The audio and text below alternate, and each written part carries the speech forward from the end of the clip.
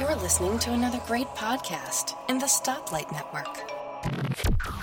Tech Fan Podcast 191, Tim Robertson, David Cohen. We delve deep into the Sony hack. We have a special guest in studio, and we talk a lot about electric cars.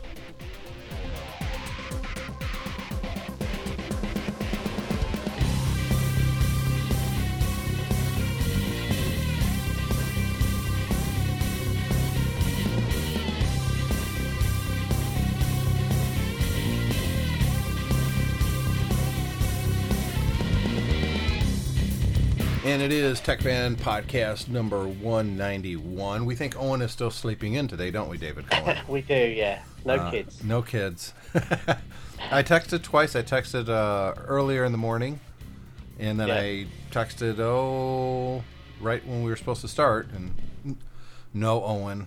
This would have been the first time the three of us got together for a while. Yeah. But you and I are here, and I have a surprise, Chad. Oh, yeah, I'm here too. Hi, David. Hello, Chad. How are you? Good. How are you? Chad Perry, for those who don't know, was the original co-host of mine on the MyMac podcast, and he occasionally shows up here on Tech Fan. You were on the 500th episode of the MyMac podcast. And for those listening, David did not know Chad was sitting here this whole time. So he was just as surprised as you guys to hear the voice. So how have you been, Chad? Been doing well. Doing well. Work's been keeping me busy, of course. You got to talk a little bit louder towards the mic. Yeah, plus just life in general. So you can move the whole stool if you need to. I'm moving it up. We'll be knee to knee. Yo, you're touching me, Tim. So Chad came over, David, for two reasons. Number one, to do the podcast this week. Yeah. And number two, he's the first adult other than myself to play my arcade. All right, cool. So, which is very sweet. It is pretty neat, isn't it? Very nice. Nice setup. That's Very definitely good. something you want to put in your game room when you build a game room. Yeah, you definitely want that. And you're starting to talk softly again. You got to talk All right, loudly to the at microphone. The mic. This isn't your first rodeo, man. No, it's not my first rodeo. You're right. It's just I just lose track of it. I've lost the discipline. Yeah, it is something that if you haven't done for a while, you do kind of fall out of it, you know. Yeah. But Chad, you podcasted for what, 4 or 5 years? Yeah. And it's kind of nice to get you back on the show occasionally, and you know, you when we record, you're usually at work, so it's almost virtually impossible. But this is the holiday season. You're off today, and I got a paid holiday. It's not Boxing Day in the United States, but we do get it paid. So, so excuse me. One of the things I wanted to talk about last week was this whole Sony getting hacked and this hacker group making threats and Sony pulling this movie called The Interview from theaters. It's been an ongoing issue for basically 2 weeks now. And we have a resolution, David. Well, we do. I think the sad part of the story for me is how we got there rather than what the outcome is. Because really, we should have gotten to where we are today without all the hoop-de-rah. But they finally decided they're going to release the movie. They're releasing it in a limited run in theaters, and they're also going to release it online, or have released it online. And of course, surprise, surprise, people are saying, "Oh, it's not really that great a movie." But I did watch it myself. Yeah, the fact that I haven't had a chance to see it yet. I probably will watch it. But the fact that we kind of got to this, I mean, I started, obviously I wasn't on the show, but I started making you aware of this as soon as it happened, saying, this is ridiculous, you know, that immediately they suffered this very embarrassing hack, which we talked about when we talked about some of the stuff released from Marvel and the discussions with all that. And you know, there's a shocker. The people who work behind the scenes in the movie industry are generally arrogant idiots. But you know, that being said, the big thing was this supposed threat that the reason this hack had occurred was because it was North Korea sponsored, and it was about this movie where they talk about assassinating the North Korean leader, and they threatened to create terrorist incidents, and everyone kind of took it extremely po-faced seriously and said, "Oh, well, we can't release the movie. We're going to write all the money off. We're going to," and it was just like, I said to you, considering this is an industry which pretty much a good 50-60% of its output is about American imperialism, is about, the American military are the best of the best, and we don't take anything from anybody, and we always come and strike you down if you hurt us, and all of this sort of thing. For a industry to capitulate so completely to a complete non-threat, to me was quite disturbing, really. I mean, you almost wanted to say to these guys, look, grow a pair, for goodness sake. Chad, what do you think? No, I'm with David, and I agree. It's grow a pair, but then there's part of me that is this total, cynic that looks at it and goes, okay, somebody in the background in Hollywood's going, wow, what a great PR spin this is going to be. Let's pull this movie, get this huge undercurrent of people who now want to see it, because once you've banned something, everybody wants to look at it now. Yeah. And now all of a sudden, you've got this free PR courtesy of this hacker group or Kim Jong-il or whoever you want to actually, attribute the actual attack to. And so Sony holds at the back. last second they go, we're going to release it these ways. Yeah, because President Obama says it's okay now. Yeah. Well, if that actually was the plan, and I'm a fairly strong believer in ascribing most stupidity to stupidity and incompetence rather than Machiavellian schemes myself. Right. I know where you're coming.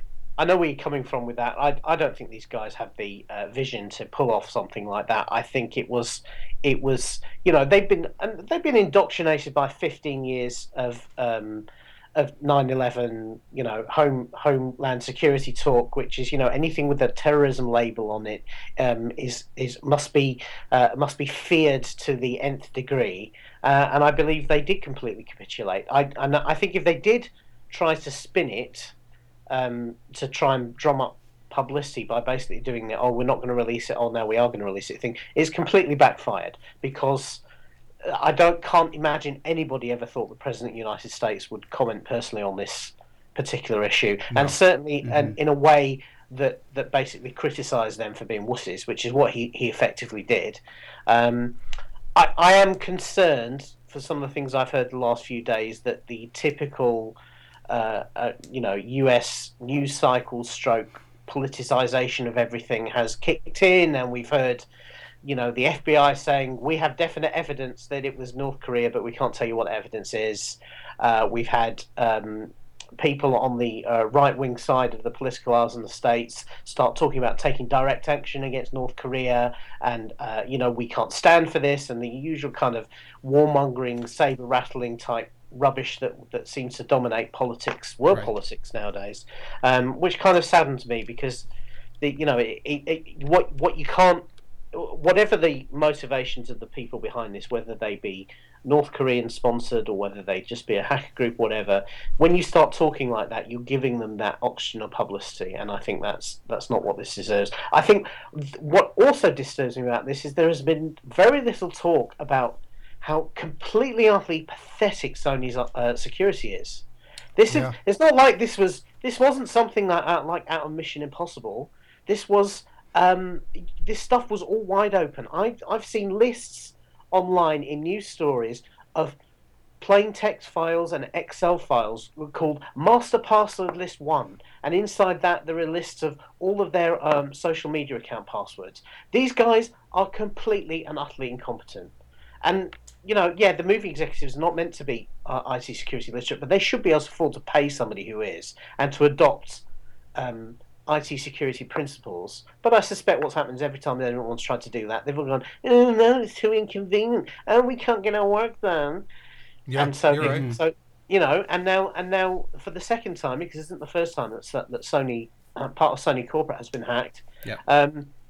They've been left with egg on their faces, and we see really as I said, we've seen what a horrible, horrible industry this industry is to work in, and how they will take any opportunity to diss and talk down people who basically responsible for their livelihoods, and they obviously took this project on never thinking that this would be a possibility, and then as soon as they got some criticism for it, supposedly from the people they were satirizing. They immediately rolled over and said, "Oh, we're not going to release it." I think the whole thing is a terrible, terrible indictment of that part of the industry. Really, I thought that the premise of the movie sounded funny, except I didn't like the fact that it was an actual person, that they were satirizing someone that's actually alive, naming the country, naming the leader. Right. I thought that was just crass. I didn't think that was very funny.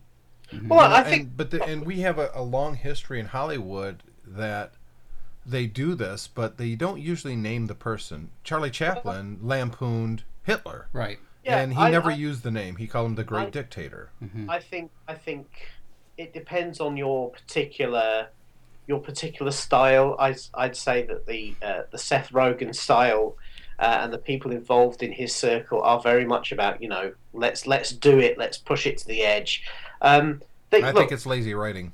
Well, I think you can pull it off. I mean, the South Park guys did it in Team America, and it was very, very funny.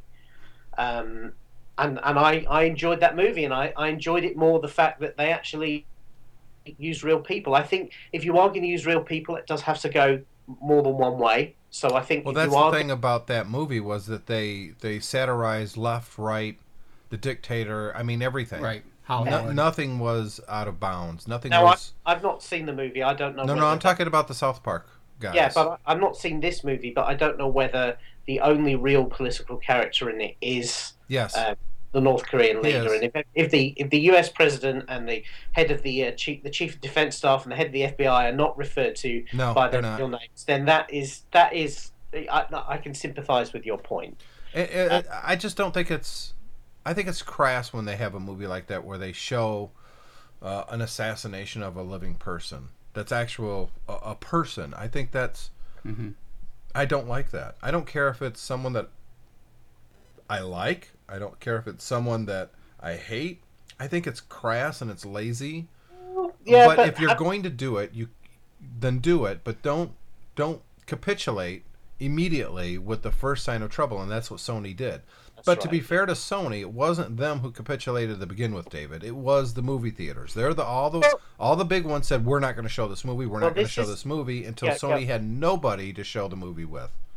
You know what? I would sympathise with that point if Sony had then turned around and said, okay, so nobody's prepared to distribute it, so we're going to release it online, or we're going to do something else anyway. Yep. In fact, what they did is they said, no, the movie's cancelled, forget it ever existed. Yep. And it was only when the backlash started that they then first around said, well, we're thinking about maybe ways we can distribute it online. And that turned into within a week, oh yes, we are distributing it online pretty much everywhere. Of course, they'd missed the iTunes window, so they couldn't get it into iTunes. The people at Apple went home. They're on vacation. Well, yeah, because the iTunes store, in terms of that process, closes down before Christmas. Correct. Right. You see some commentators saying, Apple weren't prepared to release it, and it's rubbish. Well, they weren't prepared to release it because there was a window that anybody... And look, I produce content that's shown in iTunes, right? I'm also set up as a publisher to send books to the iBook store. I got an email from Apple for all these different accounts that I have with them as a publisher that no new content will be added after this date. Yeah. No new podcasts that I submit, no books that I put in.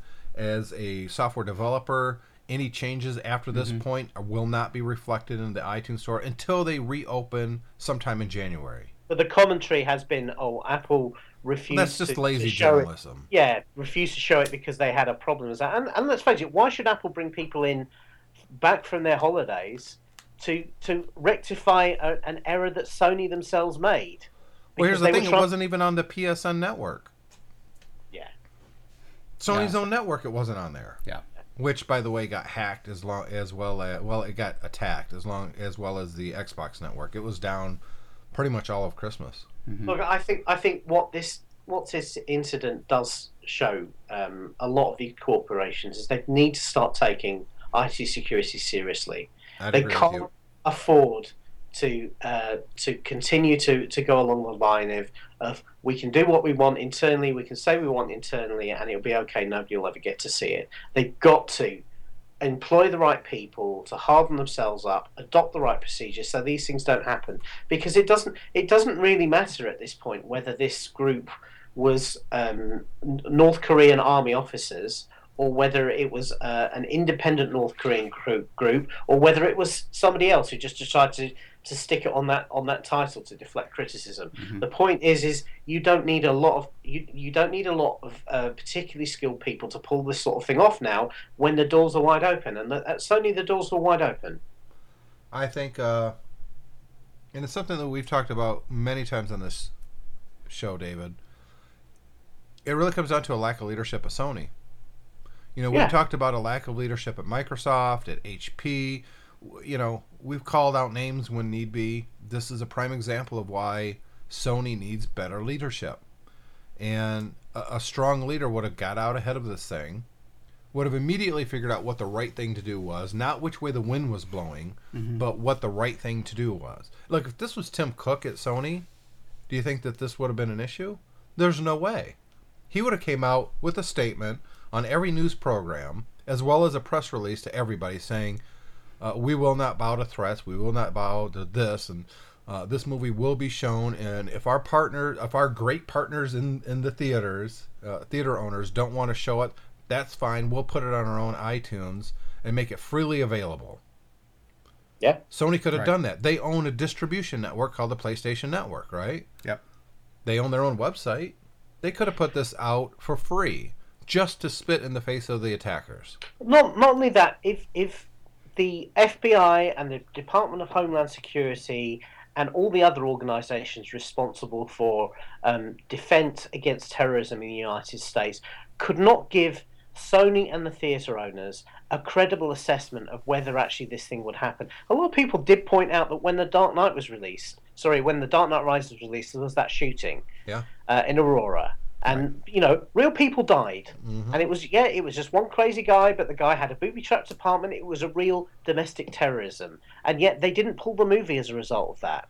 There was never any question of them pulling the movie as a result of that. Everyone recognised it for what it was. And yet here, to me, it was just an excuse. I think they were hugely embarrassed. I think they realised they were in it, and as you say, poor leadership meant that they thought the best thing to do is just run away from it as quickly as possible. And I think what they did is they were perfectly happy to accept when they said to their distribution partners, okay, well we've been told that if you show it, there will be a terrorist incident, and you know, I think they pitched it to their partners in such a way that they could use the partners as an excuse to say, oh well, they're not going to show it, so we're not going to show it.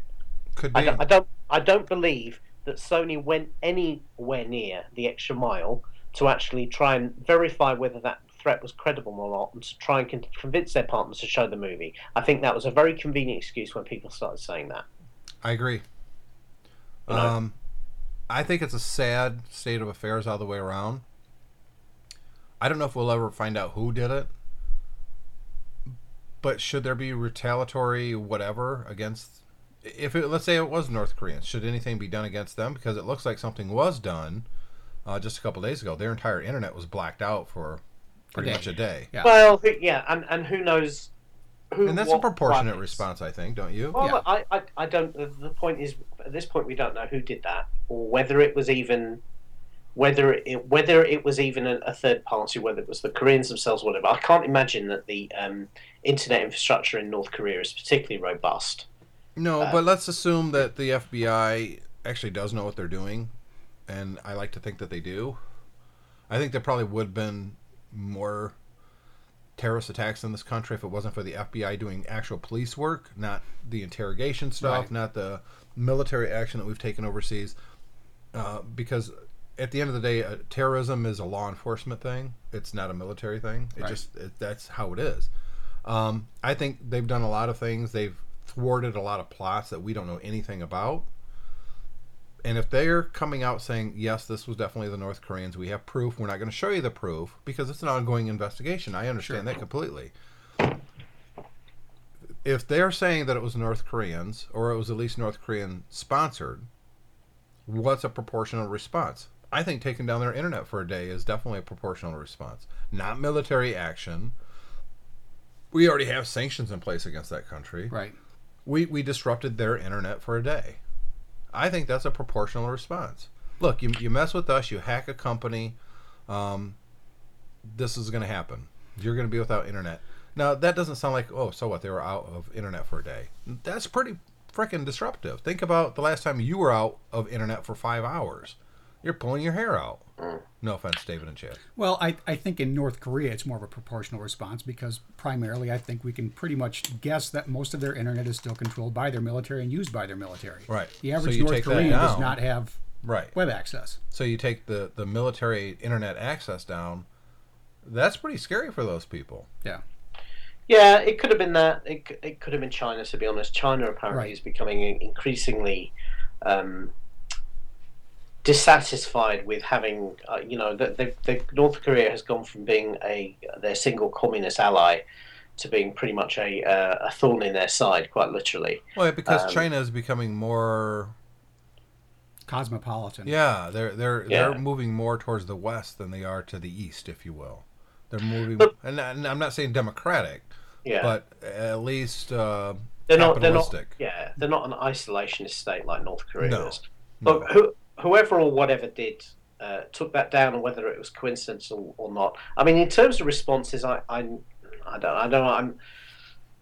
I'm less given what we've had in the last 12, 14 years. I'm less willing to take government statements about this, definitively this, they've got weapons of mass destruction, they've got this, they did that, at face value, because I often find that, when the truth is out, you find that the things are not as black and white as they are painted in the media.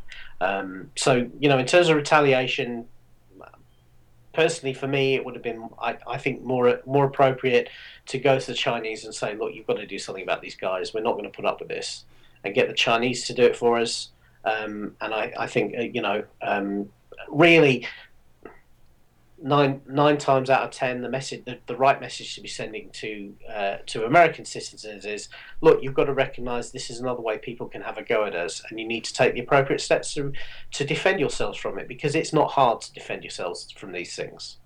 Hacking into a company is very different from knocking a company offline. What happened to Xbox Live and PSN Network yesterday was they were subject to denial of service attack, Correct. Which is inconvenient. It's a horrible day for it to happen because plenty of people with Christmas presents weren't able to use them, particularly as most of these consoles now need large updates as soon as you turn them on, and that's unfortunate. But that's a very different matter from actually penetrating into a company and stealing data from them.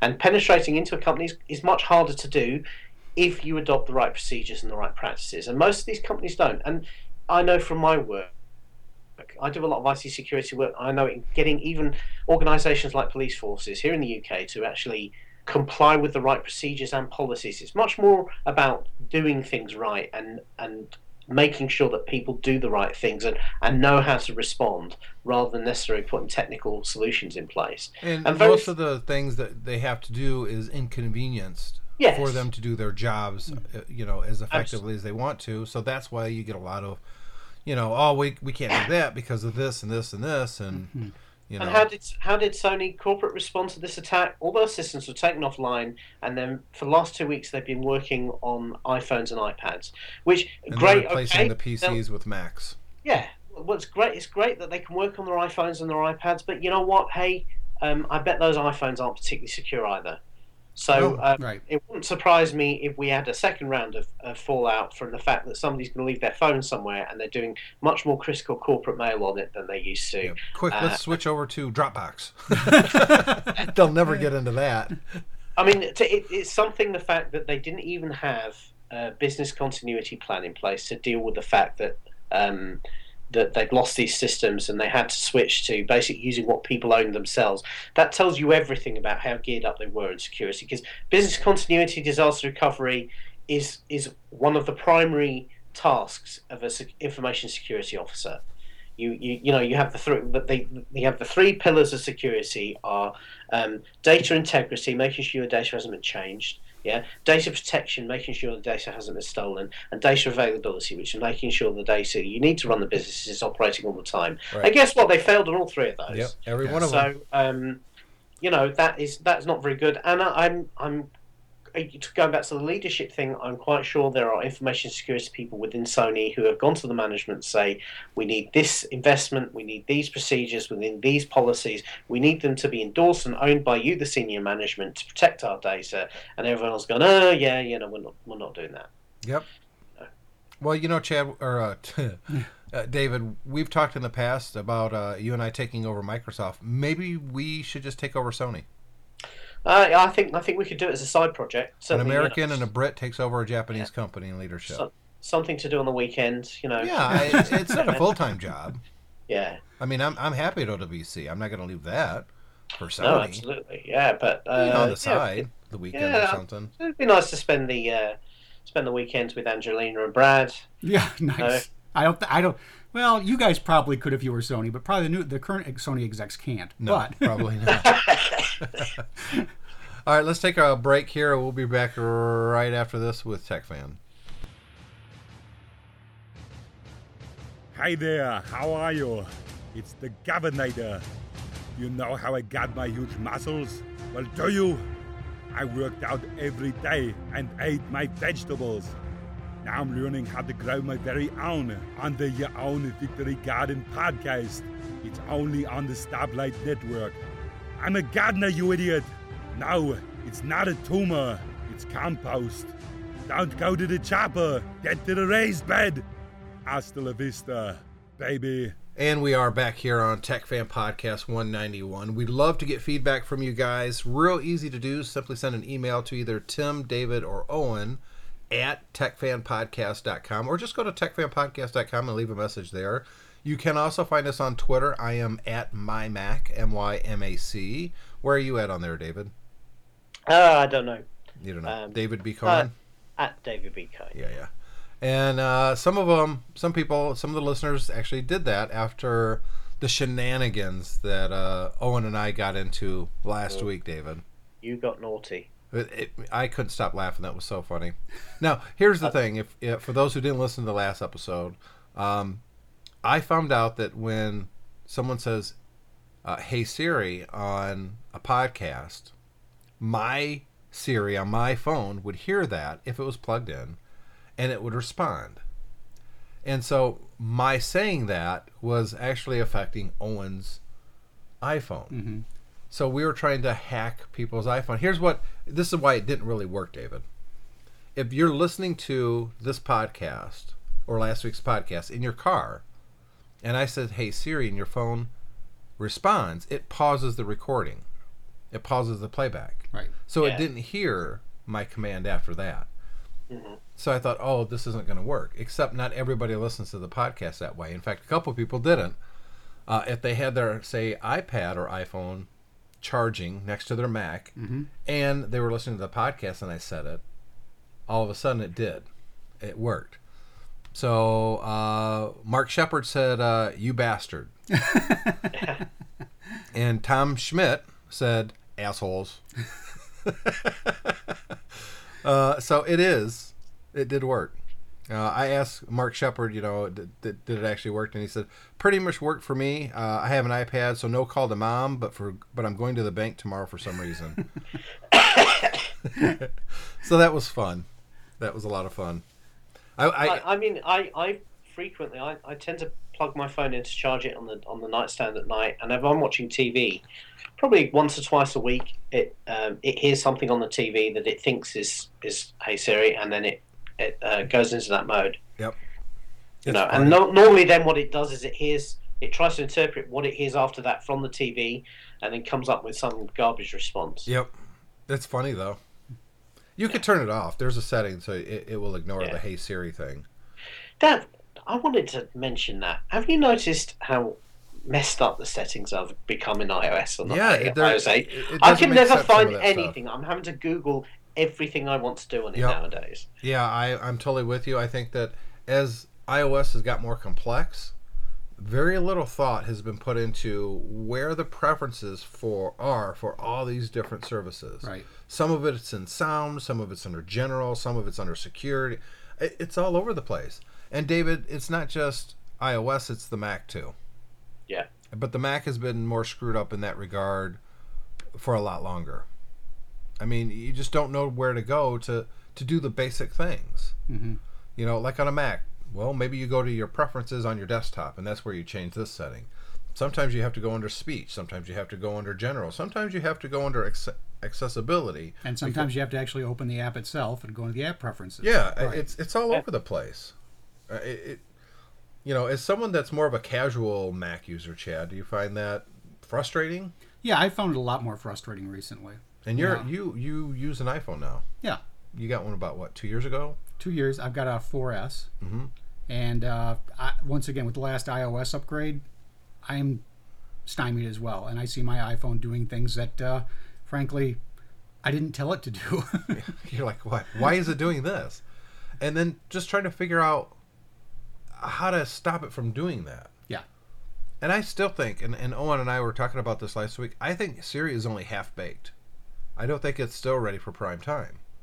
Like if, for instance, right now I've got my screen all the way up, right? On brightness. Let's say I want to cut my screen brightness down by 50%.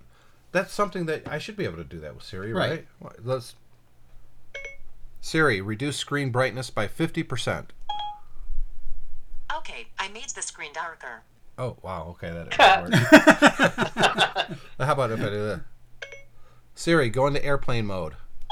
Airplane mode is off. Let me know if you want to turn it on. Yes. Oh, there you go. It's off. Turn on airplane mode. Okay, I turned on airplane mode. Yeah, so it's actually working better than I thought it was. Well, hush my mouth. Off my mouth. I'm waiting for her to say, gee, Tim, I'm not as dumb as you think, am I? But it's still half-baked. And this is something that Owen was talking about, if he needs an actual answer to something, he still uses Google. Yeah. Because it's so much easier to use Google, and the answers are usually more relevant to what you're actually asking. Right. Yeah. And Siri is kind of all over the board.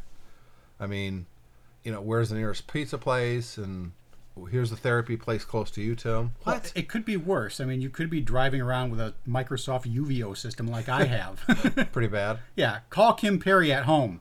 Call which international number? Call Kim Perry. I'm sorry, I can't process that command right now. Yeah, I've got a brand new car with a voice control system on it. I never use it because it's terrible. It only does certain things, and it's slow. It doesn't do any sort of natural language progression, so you can only speak commands to it. You have to know ahead of time what those commands are, and of course it doesn't tell you. It's terrible. It's really terrible. So as bad as Siri might be, and I really no idea whether Google Voice or the Google equivalent or the Microsoft one, Cortana, is any better. It's still a lot better than kind of what was the current state of the art of these things. Yeah, but we're still not there. You know, not like they were on Star Trek Voyager, for instance. No, and Right. not like they were in 2001: Space Odyssey, Right. where you could have a conversation with the computer that's trying to kill you. Yes. I'm sorry, Dave. I don't use Siri all that often, to be honest. What I use it for is reminders. That's the number one thing I Siri, make a entry on this date, or remind me to do this tomorrow. I need to go to the bank. It's great for that. It just works. But for more complex things, it's hit or miss. Now, we got lucky here. The last two things I asked it to do, it actually did it. Right. But that's not usually... I personally think it knows Chad sitting here and an international audience is listening, so it's just trying to embarrass me. That's fine. It's hit or miss. It really is. I want it to be better. That's really what it comes down to. Well, and I agree with you, but I will say it is still better than what's in my car, because there's sometimes where I actually have to, even though my iPhone is plugged in and synced with my vehicle, I still have to use Siri to do some commands because my car is not smart enough to understand my voice commands. Which is, when you think about how much space they have to work with, they have an entire car to build an infrastructure in. Yeah. You can't do anything with that? But it's not about space, it's about money. No, it is. And that's exactly right, that the automotive industries are putting in the cheapest stuff they can to make the most profit on, and still calling it, well, yes, it has a smart system in it. It does, but it kind of sucks. So speaking of car stuff, I see that you got yourself a Sirius XM. I did. Do you use Sirius XM at all, David? Is that a thing in We in the UK? we don't have that here. No. No. You know, Sirius XM came out 15 years ago, Yeah, about that. and at the time everyone said this is going to be the death of radio, and of course it wasn't. That was the internet. And and you know, it's a subscription-based service, and I was just never interested. I thought, you know what, all the music I want is on my iPhone. It's in iTunes, right? And beyond that, recently, Spotify and Pandora and iTunes Radio, and why would you ever need, you know, satellite radio? Well, here's the thing, David. As you know, I've been doing a lot of traveling lately. I've been in LA 3 times, and each time I'm in LA, I have a rental car. Yeah. When I was in Boston, for instance, landed at night and had to drive 2.5 hours, I was listening to that. I didn't want to listen to podcasts because I really needed to kind of concentrate while I'm driving. I couldn't really lose myself in a talk show. I needed to pay attention to the road, but yet I can't just do that quietly. I have to hear some music or something. So Sirius XM for me was, I'll put this on. I don't have it at home. I get to experience it now. The more I listened to it, the more I liked it because it's curated music by actual people. Right. I'm an 80s kid. You're an 80s kid. David's an 80s kid. We loved the music when we were growing up. And yeah, I have a whole lot of those MP3s, but it's stuff that I kind of put together. There's a lot of music that decade that I never listened to because I don't have it, right? And these lithograms that they use in these different programs don't always work very well. You know, it's like, they're playing the same song again. They played it not too long ago. Well, iTunes Radio is notorious for that. Oh, God, it's terrible. I think someone just sets up a playlist and hits repeat. Yeah. It's actual people. They actually have DJs that come in and talk. And maybe it's because we listened to the radio as kids. We kind of got used to that. But there's no commercials. So they're talking about the music, you know? I like that, you know? They're catching me up on what's going on with this band. Like I found out today, the guitarist maybe from 38 Special, it had to quit the band for a while because of hearing loss, because having amps pointed right at his head. Is that important? No. But it was still kind of cool to listen. And you know who told me that? Martha Quinn. Really? On the 80s channel, Yeah. which is channel 8. Yep. Which the 70s is channel 7, the 60s is channel 6. 6. Yeah. I kind of liked it. I got not the cheapest package, the second cheapest package, so it's like $30 a quarter. It's not bad. But the audio quality isn't the greatest. I'll be the first to say that. They put a lot of compression, and it actually kind of sounds like the radio from the 80s where they had that really high compression sound to it that you just don't get from CDs or records or definitely not MP3s. But I like it. It sounds good. It's always music. I get to listen to exactly the genre of music that I want to hear. I'm good to go. And, you know, the little radio itself was like $40, I think. I didn't have to pay for it. It was a present. Do you need to put an aerial outside the car for that to work? That's the best way of doing it. Mine is just kind of sitting on top of the dashboard. Right. It's sliding back and forth when I make turns, so I gotta secure it. But yeah, you have to put an aerial on it.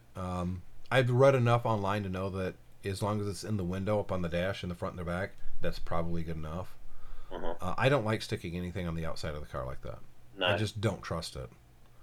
But no, I like it. It sounds good. I do occasionally get a couple drop-offs, and you either hear it or you don't. There's no static. Right. I mean, Yeah. it's digital, so. But, you know, I didn't get the higher-end package with Howard Stern and Oprah Winfrey. I don't care about that stuff. But it's pretty cool. I like it. No, and I still listen to it. It came standard on my vehicle, so I had it for 90 days, and I enjoyed it. I just didn't feel like getting into the whole subscription thing and having to pay for it. Now, of course, they always run these free offers, usually 2 or 3 times a year, where they'll give you Sirius back to you for a week or two. And then I'll be listening to it predominantly when I'm in the vehicle because, once again, you hear music that, you know, that you want to listen to. You can always find something, even when it's the reduced offerings because it's promotional. But even then, you can still find most of the music you like, or at least something that you didn't think you'd like to hear, but then you end up listening to it. I just found that I was listening to it in the rental cars, and every single time I got into a rental car and put it on, I was happy. I was like, oh, cool. I can listen to 8 on 80s or, you know, or this or that, whatever it was. Usually it was the 80s stuff. Yeah. But and they would always play something that I'm like, I don't want to hear this. But most of the time, I was like, oh yeah, cool. I'm listening to this song now. Oh, this song, yeah, cool. I like that, and I wanted to have that experience no matter where I was at, whether I was home or on the road. So there you go. Yep. That was my big Christmas. That and that pan up there. You can see my pan. Oh, nice. Yeah. And Cole got me a 8-bit Mario shirt. He's like the size of my front of the shirt, but it's the 8-bit, so he's made out of blocks. Yeah. And I told Julie I wanted some lazy pants, which is like sleep pants, I guess. Mm-hmm.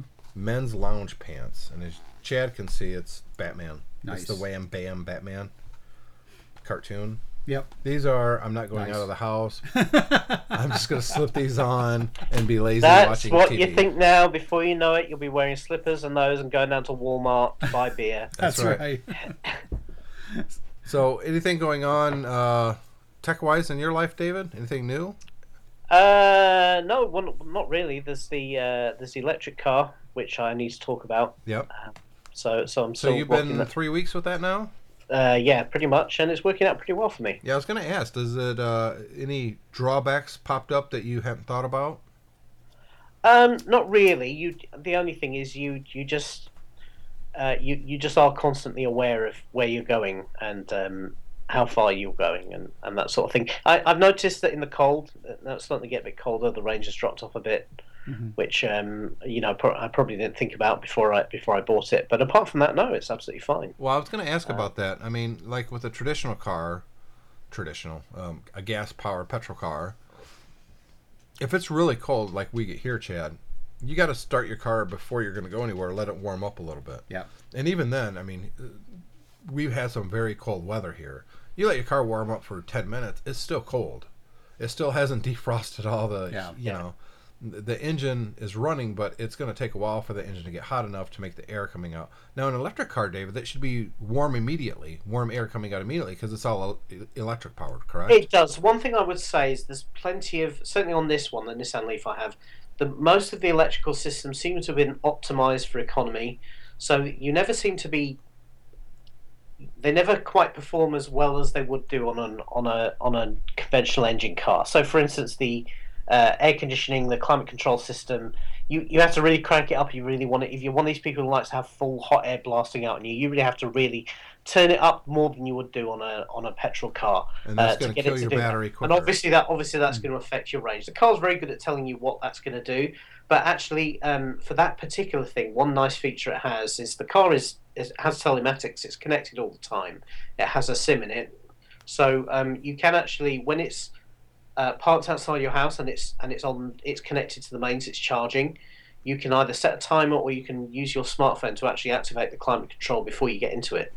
Nice. So that when you do go out to the car, it's already warm. And it didn't take any power because it's plugged in. Yeah, if you're plugged in, then it's not going to take any power. So that's pretty nice. So they have, kind of addressed that a little bit. Now go ahead.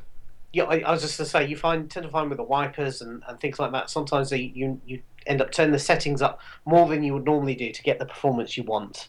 Now, I couldn't use an electric car. I mean, it's, 250, 300 miles for me to get to here to Woodstock, OWC, when I go out there.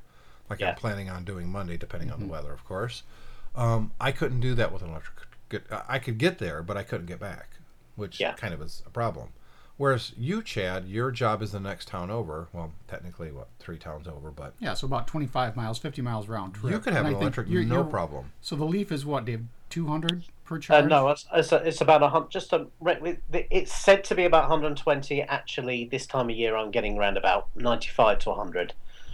So you would have no problem getting to work from... And now, you have a piece of property that you go to, which is about twice as far. Right. You still have no problem getting there and back. No, I wouldn't have any problem getting there. I'm not sure if I would take a Nissan Leaf there. It's a little more rugged, but... But that's why you have a pickup, too. So, I mean, you can do that. But an electric car... No, that would fit into your lifestyle just fine. No, and I've thought about it. I mean, I considered an electric car when I was looking at the last one, or at least a hybrid. But still, if we're going to take long distance trips, we'd rather have something that was more fuel efficient. And the only problem with electric is that you can't get the distance you want out of it. No, I think it's a very good second car. It's great for me. My commute is about 7-8 miles a day. each way. So You probably it's don't no even problem. have to charge every day. Then, do you? I'm not charging it every day. I'm normally charging it every 2 or 3 days. And here in Manchester, we have a very, very good electric vehicle charging network that's all over the place. So for instance, when I was at the hospital last week with my family in the hospital, there was a charging set there. So I was actually parking up there for 3-4 hours and fully charging it whenever I wanted to. Now, what do you have to do to your house to accommodate an electric vehicle? Obviously we have 240 volt power supplies here, which is more than yours. Only 110. Yep. So you can charge with a trickle charger overnight. It takes about 12 hours just by plugging it into an ordinary 3-pin socket here, and they give you the cable to do that as part of the deal of the car. For the higher ampage, it's a 32 amp or a 16 amp charging cable. Then at the moment what happens is that they come and install that into your house wiring for free when you buy one of these cars. Oh, nice. So eventually they're not going to do that stuff. Eventually they're not going to do that, but at the moment they do. And even adopters, there's a benefit. Even if they didn't, it's not that expensive. It's about probably about $200, something like that, for the charging point. All it basically is a little bit of wiring off your mains wiring. It's not. 32 amp is kind of stuff that people often have for electric dryers or washing machines and that sort of thing. So it's not beyond the capabilities of domestic supply if it's done properly, and that will charge you up in depending on which model of the car you have. It will charge you up in either 8 or 4 hours. Nice. So and then. Yeah, and most of the chargers around Manchester are like that as well, so they'll charge mine in 4 hours. On the motorway network, they have a lot of chargers here in the UK that will give you 80% of the battery charged for nothing in half an hour. So those are very, very rapid. So you can pretty much travel. If you plan it out, and again, you're not in a rush, you can travel quite long distances by going between those. They're normally not more than about 40 miles apart, so you can go to between a couple of those and then top up while you have something to eat and a drink, and then keep going. So again, you can, obviously it does depend on that infrastructure, and here in the UK we're fortunate that it's small enough that it's fairly easy to build out the infrastructure to go fairly long distances. Having said that, I have a friend who lives north here of Manchester, and once you go north of Manchester it becomes a lot more rural. And there's no charging points where he lives at all, and he's probably about 15-20 miles from here, so I wouldn't want to do that journey without making sure I had a full charge before I left. And that's really the thing that you kind of have to think about. It's very easy when you're driving around day by day to think, oh, okay, I don't need to charge it today, I can charge it tomorrow or the day after. But then if you suddenly need to do a slightly longer journey and you haven't charged the car, then you've got a problem. So you do kind of get in the habit of any time there's an opportunity to park it up and charge it for a while, then you tend to do that, because then that means it's always topped up. You never want to be caught with otherwise you wouldn't drive a petrol car around with a tank that was that only had 30 miles in it most of the time. It's still a lifestyle choice, an electric car. It's really not an economic choice yet, right? Simply because of the infrastructure and the technology for a country the size of the United States, it's just not there yet. It just isn't. I really look forward to the day that it is, though. I really do. Is that you, David? That's the phone here, yeah. Somebody will answer it in a minute, I'm sure. Good choice. There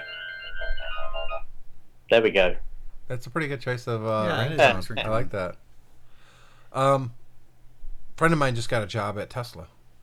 Really? Oh. Yeah. And he's very excited to be working for that company. I don't think they're giving him a car or anything. But when I was in Manhattan Beach, LA, for the MacTech conference in October, I'm going to say, Tesla brought 3 cars out for test drives. I didn't get a chance to do one because the slots filled up very quickly. Right. But man, those are just so nice. Even the sedans, which is what they brought out, those are so nice cars. And I think Tesla's got it right. And I have to say, David, I think Nissan with the Leaf has got it wrong when it comes to styling. You don't have to make it look freaking goofy because it's an electric car. And too many companies do that. Oh, here's our electric, and you're like, who the hell would want to drive that ugly thing? The thing is that the Leaf is styled, with a a nod towards the aerodynamics. It's all about improving the aerodynamics for range, and really what that comes down to, I think, is the price point. If you want the car to be affordable to general people, then that means that you can't put the kind of power of battery and everything that Tesla puts into theirs. And you got a 2015? Yeah. See, now that's a pretty good looking car. That's not a bad looking car. When I think Leaf, David, I'm thinking of the 2014, 2013 first versions that came out that looked kind of like a mutant VW, a mutant Beetle. But this one, yours has more of a fish look to it in the front. Yeah. Kind of like a Barracuda or something.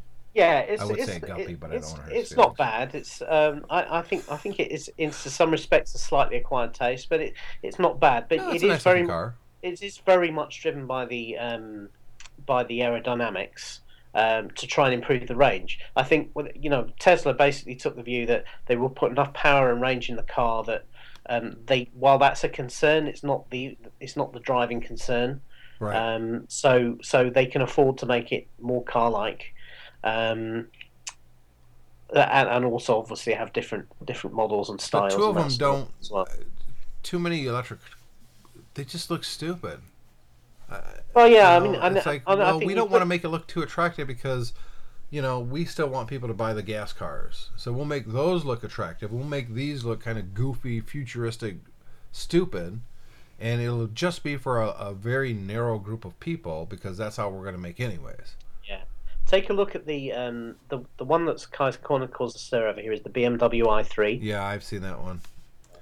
Yeah. I'll show it to Chad. BMW i3. There it is right there. 3 electric, yeah. Yep. Yeah.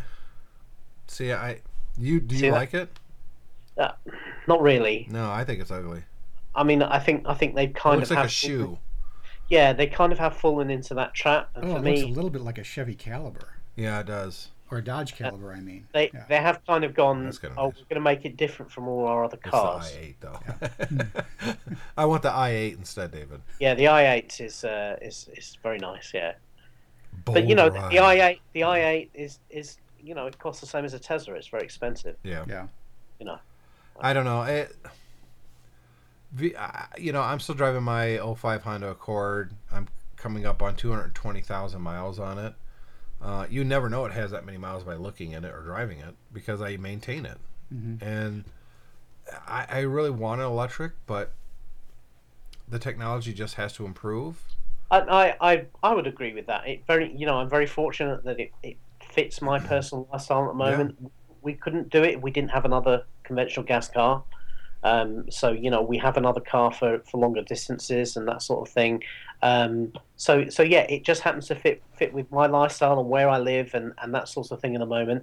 And to be honest with you, and I've said this to a couple of people, one of the advantages of it at the moment is that all the infrastructure is very cheap or free. Yeah. Because they're trying to encourage people to use them. But there's not enough around there that if everyone was driving one, I'd hate to be having to queue up for these chargers. Right, it takes a long time, and then you got to wait even longer. So I'm in a very fortunate position at the moment. I'm one of very few people in this area who has one of these cars. This means I'm not waiting for chargers all the time. Yeah.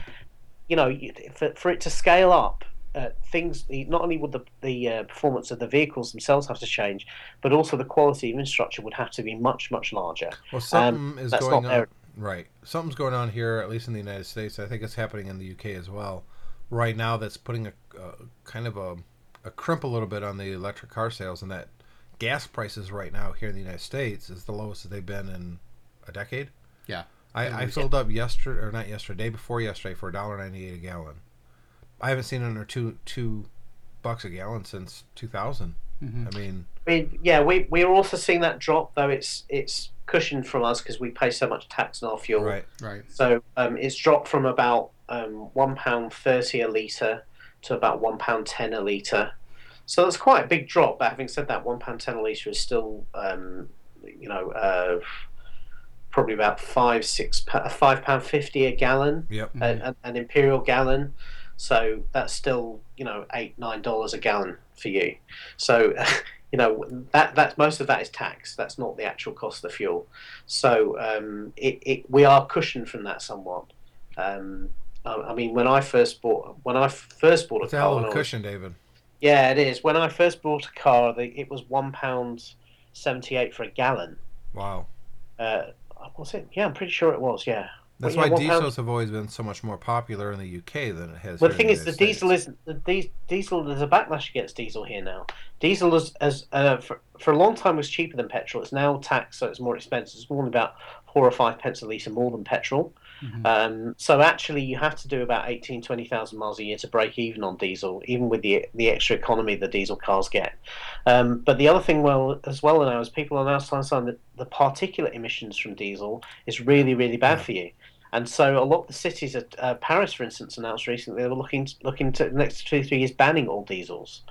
So I think diesel is probably going to see quite a lot of decline because it looks like they are really coming down against it. Well, maybe that'll herald the more efficient electric, or at least the hybrids. I think, if I was going to buy a new car, I would seriously look at a hybrid, because for my long journey, I would use a quarter of the fuel. A lot of that time would be spent on electric. I drove a Prius for 6 years. I had 2 Priuses. I had the previous model and the current model, and I typically got round about 55 to the gallon out of that. So any new technology stuff in your life, Chad? No. No new tech other than stuff that comes through at work. So Yeah. but at home, no. Is there anything out there that's like exciting to you? Like, ooh, maybe I'd like to get one of those. Well, probably the next big investment for us is going to be getting a new MacBook. So we do have to replace that. So I'm curious to see what comes out in the next year. Do you have an Apple TV? No, don't even have an Apple TV. Well, you should get one. It's $99. I know. Or are you an Amazon Prime member? No, I'm not an Amazon Prime member. So you guys don't buy a lot on Amazon? Well, Kim actually buys more than I do. Most of her purchases are through Amazon, but I don't know if we'd ever do enough to do Amazon Prime or justify it. Louder, Chad. I don't know if we'd ever justify. I haven't enough, but with all the free video stuff that's That's on there, true. I mean, you could watch a brand new movie every night of the week with Prime and never have to repeat it. There's enough content on there, and TV shows and see, I would enjoy that, but because I would sit up in my office and watch it because I've got an HD TV in my office and I've also got my Mac and I can watch them both there. Now downstairs we still have an old cathode ray tube. Yeah, it needs. Sony, you got to get a new TV down there, and then get this Fire Stick for, dirt cheap. I've got it hooked up to the arcade machine back here. Yeah. I finally got a splitter, David, so I've got the Apple TV hooked up to it as well. Okay. I'm really pleased with that Fire Stick. I mean, it's what, $30? Yeah. All the content is there. I did finally play a game on it. I don't know why they had this big. They gave me all these points, and points are money. Or no, I take that back. I used the points to buy a game for the iPad or the the Fire Kindle or the Kindle Fire. They had a big free sale going on, and so I got Sonic the Hedgehog on the Fire Stick. Yeah. And you play it with the remote. It sucked. Well, you got one thumb to move and jump and to push the buttons, and you can't do it. Yeah, but that's like when they came out with laser discs. Remember when they came out with the first DVDs, and they gave you could buy what was it, the big DVD video game, Dragon's Lair. Yeah. Trying to play it with the DVD remote. Yeah. No, it doesn't work. Or I think probably a more apt comparison would be the original iPod games, where you could play the games with the click wheel. Oh yeah. It doesn't really. In fact, I think I had Sonic the Hedgehog on my iPod. You know what? I've got it sitting right here, Chad. Let's see. Of course, for this experiment, it has to be turned on. I can't it's tell probably you not charged, is it? No, the thing is, I do charge this. Look, it's got a full charge. It does. So, where do I get the games on here? Is that extras? Yeah, extras. Extras, games. And I got Pac-Man. Oh, see, I got Sonic the Hedgehog there, too. Get out. So I could play Sonic the Hedgehog on my original iPod. With a click wheel. With a click wheel. And I think it's just this and the center button. So you could kind of, on this device, use two hands. Mm-hmm. But, if I show you this remote, this is the remote for the Fire TV. Oh, good Lord. I mean, look at the click wheel. Yeah. I mean, it's too small. You can't really do anything. Touch any button. What is this? Create. Yeah. I don't know what this is. I guess you have to start a new game. It tells you how long it's been. This didn't have any saved data on it, this iPod. So push menu button to skip. Yeah, skip. What am I skipping? I don't know what it's doing, David. Okay, so you play it with the click wheel, and then this is probably jump. Oh, and you push up and it pauses it. So how do you get out of this if the center button? Oh, you push up and then... You gotta hit save and quit or whatever you want to do. Yeah. So, yeah, I mean, it's probably more like that. Right. Than a Laserdisc, but it's not... You know, when you try to squeeze a game on something that's really not designed for it, like the original cell phones, like this iPod, like the Fire TV, you know, there's too many compromises. And instead of trying to do that, I wish companies would add in features that make sense. You know, build a better queue system so I can save the videos. Netflix and Amazon both are crappy about that. I got to kind of search. If I was watching, for instance, I watched a couple episodes of Miami Vice. Yeah. Right now I'm watching Voyager, Star Trek Voyager on Netflix. Yeah. If I want to go back to Miami Vice, I got to kind of search around for it to find out where was that listed again, and it's not obvious. They need to do a better job of that kind of thing. Stop trying to squeeze gameplay into the Fire TV. Make a better queue system. Make a better menu system. Well, it could be Xfinity On Demand, which is even worse. Oh, it's terrible. Yeah. But at least we have it. True. So anything going on other than that, Chad? Or David?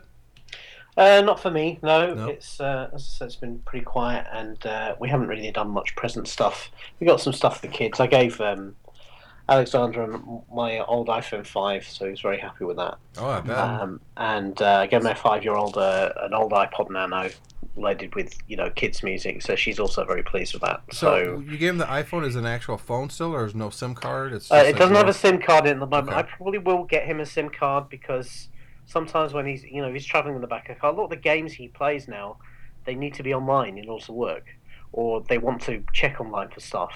And I've noticed with his iPad that when he was in the hospital, he was saying, "Oh, can you bring an internet dongle in so I can play some of these games because they won't play unless they're online." So I probably will get him just a day SIM that you that and he can use for that. your son and Brooke are about the same age, 11. Yeah. I don't know if you listened to the last ODBC radio that I did. I didn't do one this week. I was actually going to record one right before Christmas. I had a guest lined up. Daniel East was going to come back and do the show, and we're still going to get him on. But Cole got really sick the night before, and there was no way Julie could take the kids out of the house. Mm-hmm. Yeah. So no ODBC radio this week. I talked about in the last one, though, about turning off parental controls off of her laptop. This is her laptop here, Chad. Yeah. And I was a little worried about it, to be honest, but she's always been very mature and reactionary about the internet. And when I say reactionary, if she sees something that she doesn't think her or Cole are supposed to see, she's immediately closing it. She's immediately telling Cole to get away. I mean, she's very conscious of this is good stuff, this is bad stuff. When she wants to watch a video, she'll bring it to me first. Can I go to this website, Dad? I'll check it. So I don't think that she really needs the parental controls. It was getting in her way of enjoying the computer. It was very frustrating to her, which is why she was really starting to look at the Chromebook because it didn't have it turned on. So much easier to do things on there than the Mac because it has parental controls. Now that I've turned them off and they've been off for a couple of weeks, I don't regret it at all. Good. Do you use any kind of parental controls for Alexander? He has. We did have parental controls turned on his previous, on when he was on iOS 7, so that he couldn't really do anything without me doing it for him. Right. With iOS 8, I've set up the family sharing thing for him. So if he wants to buy apps, he has to ask me, and it comes through to me. Yeah. I think I'm trying to remember now. Pretty sure that I have a couple of restrictions that certainly I've turned off in-app purchases. Though I think with family sharing that would also have to come through to me. I've not checked that. But not much else, to be honest. I mean, when I moved into iOS 8, I thought he was old enough that he could have his own email account now. and he can use the browser and that sort of thing. He knows that he's not meant to go to YouTube, and I need to figure out. I'm told there are ways you can put parental controls onto YouTube, but I've not figured out how to do that yet. So that's something else I need to do for him.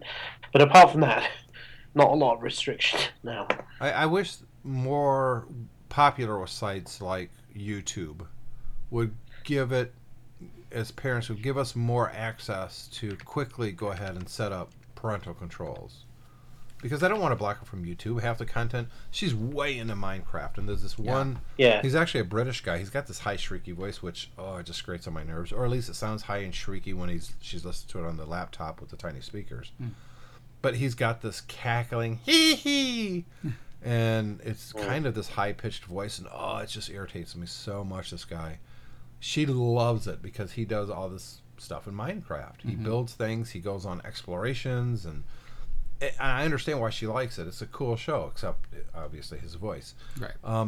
So I don't want to ban her from YouTube because it's one of her favorite things in the world to watch. And I know 6 months from now she's not going to give a crap about Minecraft. Yeah. I mean, that's just the nature of the beast at this age.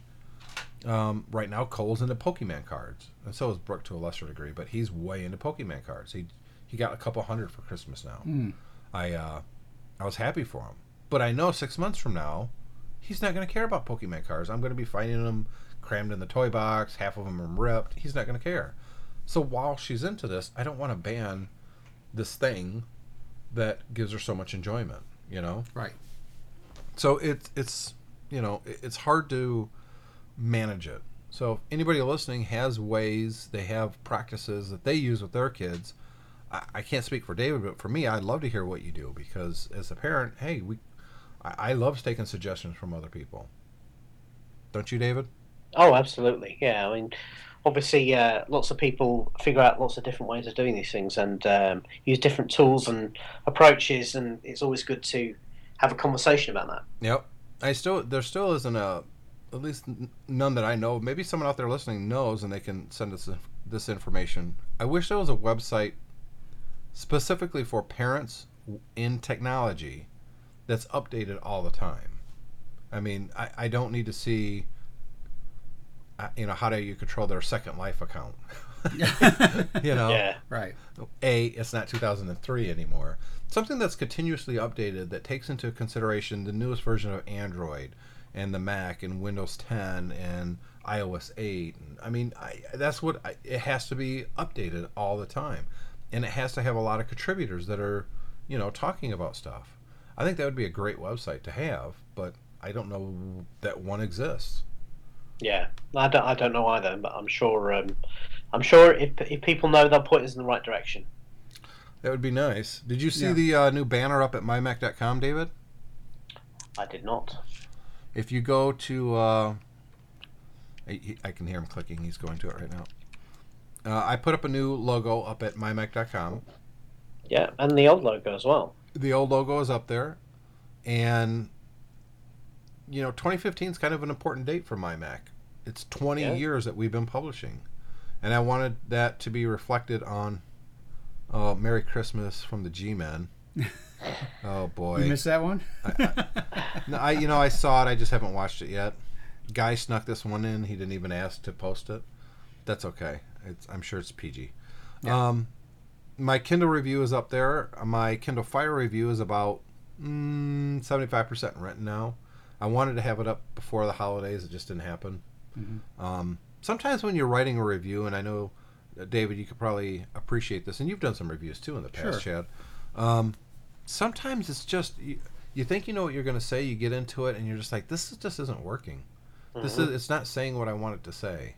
And you just kind of hit that wall, and you're like, I'm just going to step away from it for a little while. I'm going to play with the device a little bit more, and then I'll come back, reread what I've written so far, change probably 20% of that, and then continue. And that's kind of where I am right now with my Kindle Fire review. Right. I know what the score is going to be.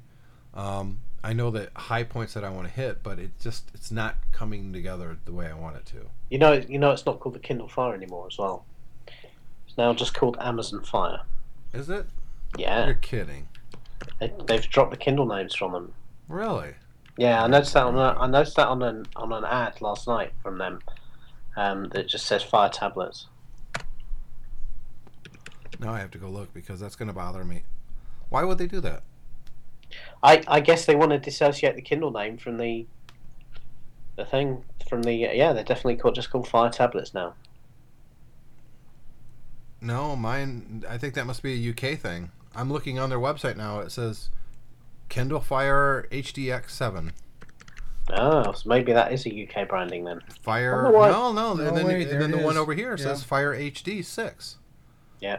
I'm thinking that the 6-inch might have dropped the Kindle name, but the 7-inch. How about the big ones? No, the big ones. Or Fire HDX. Yep, 8.9 inch. That Yep. doesn't have the Kindle name, but Yep. yet the original one does. The one that I'm reviewing, the Kindle Fire HD, or someone just hasn't changed the name on the website yet. It could be. This maybe. is the one that I actually really want is not that one. The one that I want to review is the new paper white one. The Voyager. Yeah, the Voyager. Is it Voyager? Yeah, a Voyage or Voyager? Yeah. Voyage. Voyage. Yeah, That's the the one I Kindle want to Voyage, yeah. review. It just looks like a cool device. These kind of things, this Moga Gaming Systems, these always look good to me, Chad, but Yeah. every time I've ever played with one, they kind of suck. Mm. It's basically slapping a cell phone onto a controller, and it just Nah. just doesn't work that well. David, you went and got the NES controller that I reviewed a couple weeks ago. I did. You know what? I love that thing so much. Do you love it? Oh yeah, I really like it. I really, really like it. I spent a very happy evening the other night going through every game I had on my iPad, trying it out and seeing whether it had supported the arcade mode properly. And that's the only disappointing thing about it, is that it's so hard to find nowadays which games support these controllers and which don't. So you end up just trying everything and seeing whether it works. But so I got a whole load of cool I platforming just games. pulled it that out work for Chad to see, but I was going to do something here. I think it's starting A. There's an app, and I'm not going to get into details on where you get the ROMs and stuff. Let me pull it up. I don't need that. Get off the screen. The app is called Floppy Cloud. Disk or Floppy Cloud. Or Floppy Cloud. it's they pulled it already, by the way. So Did you they already probably- pull it? Yeah. So if I go to my Dropbox, for instance, Chad, Yeah. and I go down to ROMs. No, I think I put it under. Yeah, it's ROMs. So basically, what this is, it's an NES emulator. So I go to ROMs, I go to NES. It doesn't work with MAME. Mm-hmm. And then, what's a good Super Mario Brothers? Is that a good one that you could think of? Sure. Or, all right. So I'm doing this while I'm recording. So go ahead and talk about this a little bit, David, while I pull this up. So this app basically was snuck on the App Store just before the deadline for submissions for Christmas happened, and it looks like it's a file manager, which is why it's called Floppy Cloud. But it hooks your Dropbox account, and basically what the guy did is he hid a Nintendo Entertainment System and a Super Nintendo Entertainment System emulator into this app, so that basically you load the files from your Dropbox, and then it bangs up as an emulator, and then you can play the games. And it supports this arcade style controller. Mm-hmm. So I just paired my NES 30 gamepad to it. Now I fire up this thing, and Chad, you could describe what's going on here. So right now you are playing Super Mario on your. Nah, I've got it. It's not correct. It's not doing anything. Oh, hit start button. Maybe you put it in the wrong mode because it's. Yeah, I know. It's that certain mode that you have to do. Maybe this one. For arcade, I think it's starting A. Yeah, that's what I did, and it didn't. Yeah. But the problem is, do I have to turn it off, turn it back on? See, I think once you start this thing up, that's the mode that it's in. Yeah. Yeah. Yeah, you have to turn it off to put it Well, in how do you different- turn it off? You hold down the start button. Oh, really? Yeah. All right, let's try. I did start A. That's our. Well, what's the other modes for this? Do you remember, David? There's a keyboard emulation mode. There's a. What's the keyboard? Do you remember? Let's start. B. No, I don't remember what it is. It's kind of has those instructions written in Chinglish. Yeah. Yeah. Let's try this. No, it's not working. I promise this has worked before. I was sitting here playing this. I could do it on the screen. I was actually playing this with the NES controller, and it was perfect. And it felt right because it's an actual NES-like controller. It's much better than the on-screen controls. But I'm playing the NES Super Mario right now, David. Yeah. And it works great. Very cool. And it's kind of sad that they had to pull it. I understand why they did. Yeah. But still, it's like... Well, yeah. So the only thing to say, anybody who's got hold of this app, obviously they've pulled it from the App Store now. So if you change your device, you won't get it back again. So make sure you back up manually to your Mac or your Windows PC the actual IPA file so you can reinstall this on a device in the future. Yep. Because once it's gone, it's gone. Yep. But it works great. Yeah. And probably once every, I'm going to say, David, 3 months, another emulator comes out that someone hides in another app. And it works until Apple finds it. Too many people learn about it, and then Apple pulls it. Yeah. But I've got a couple. I had one that's a MAME, but I don't remember the name of it, and I've got so many apps that I haven't bothered to go back and look. But you got to be careful with them because some of them, they don't work. And most of the people that do this, they sell the software. They don't give it away for free. This one, I believe, was free when it came out. So yeah. But it's still kind of it shows you what Nintendo should be doing on mobile.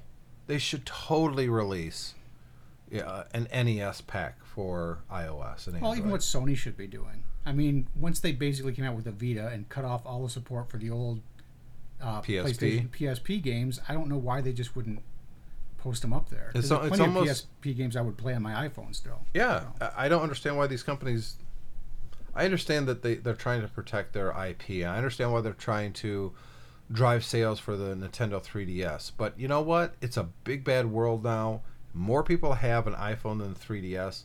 You could make a lot of money, which I kind of thought was the point in these companies, to make money. Yeah. You can make a lot of money if you release the original Super Mario for iOS. And it costs almost nothing to deliver in warehouse software. Let's face it, if Nintendo produced a quality application that ran these old games, an official one, even if they sold that with their own controller that only worked with that and nothing else, and then they charged $5, $10 per game, they'd still make it ton of money. They'd make a killer. It would be a killer success. They would make a ton of money, and it's what people want. I mean, $5 is a lot for a game, but would you buy Super Mario for your iPhone if it was from Nintendo? In a heartbeat. Who wouldn't? Because we grew up with that game. We want to play it again, and now it's a mobile. You can take it wherever you want.